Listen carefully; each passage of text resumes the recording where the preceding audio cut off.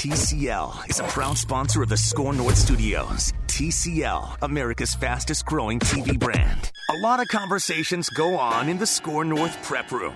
You get to hear them with a cast of characters and your host, Danny Cunningham. It's Cluster Fun. Good morning, it's Cluster Fun. It's Thursday. I'm Danny Cunningham, and Thursday means that it's time to talk hockey with Declan Goff. Declan, how are you Daniel, today? I'm fine. Daniel, I'm doing all right.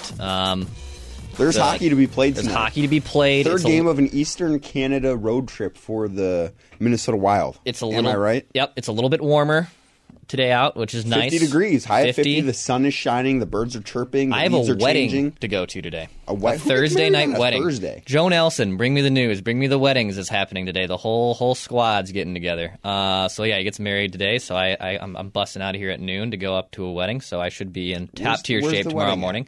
St. Joseph, right outside of St. Cloud. Oh, so that's a old stomping grounds, you know. You're spending the night in St. Cloud tonight. No, I'm carpooling with my other friend named Declan. I have another friend named Declan, and we're carpooling. This is a lot of personal information and has nothing to do with Score North or the Wild, to be honest. But, you know, just figured I'd share it because that's who I am. Well, best of luck to you. Thank you. I'm rooting for you. Thank you. But we'll see. So the Wild play tonight, Thursday night game. Yes. You wrote this morning. What did you write on ScoreNorth.com? So I wrote this morning, which you can find at ScoreNorth.com and the Score North mobile app, kind of why the Wild have sucked for the first 6 games. They've not been great. And 1-5, guys. The biggest problem they've had is either they can't hold a lead or they can't get a lead, or hard to win when you can't do those things. Or they have some type of snowball period that just kills them.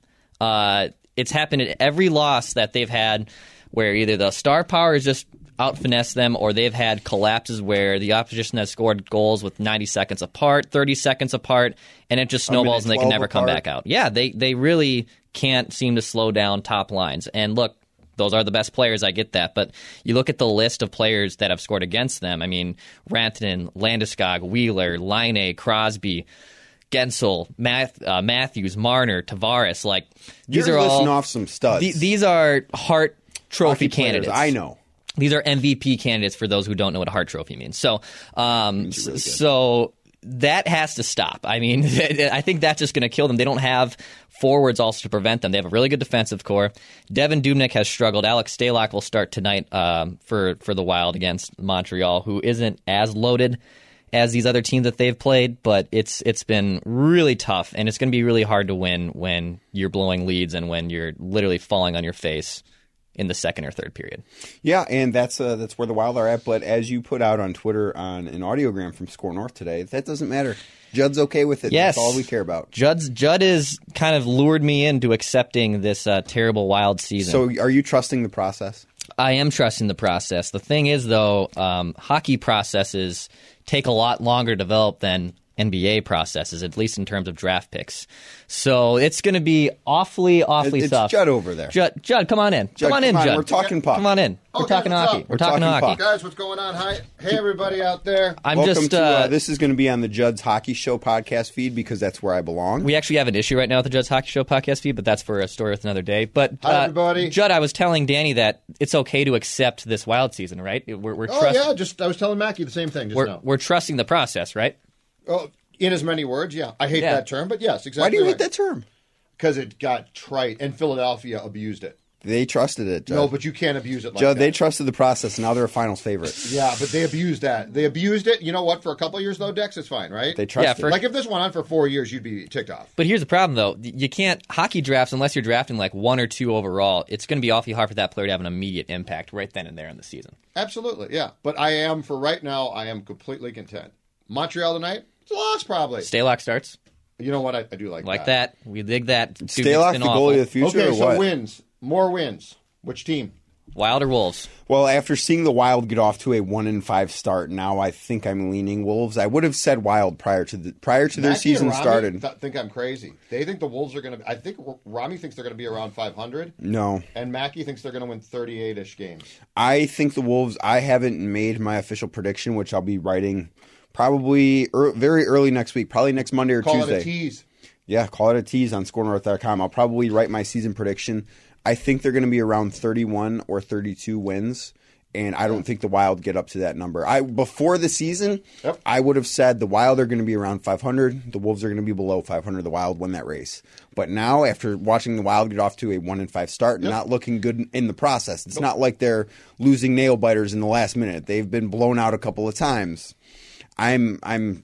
I think that I'm still in the same place with the Wolves, but I don't see the Wild getting that many wins. Speaking of trusting the process, do you trust this process of the Wolves continuing to shoot 41 3-pointers a game? I think it's and Ryan Saunders talked about this prior to the home game against Maccabi Haifa. And Tough game. Well, he said because they don't have the personnel to play the style that they're playing. And this is actually something I'm writing for my column tomorrow, is that they are leading the NBA in pace. And this is a franchise over the last 5 years. They've ranked 13th, 23rd, 19th, and 10th in pace. That's dating all the way back to 2014. They are blowing out the rest of the NBA in pace. They're in first place by a significant margin. They are just trying to gas teams up and down the floor. Right now, they don't have the personnel to do this. But in 2 or 3 years, when the only players that are on this roster that are on that roster are Jarrett Culver and Karl Anthony Towns, they might have the personnel to do it. So they're putting the system over their personnel because they want to build that system. They want to build that culture. And it's not going to work right away. It's not going to They're going to be terrible. They're not going to be good, I don't think, Judd. Yeah, No. but I mean, which is, again, fine. I just don't think they'll be wide. I think because in basketball, one player can impact the game so much. Sure. And the Wolves have that franchise guy. The Wild really don't right now.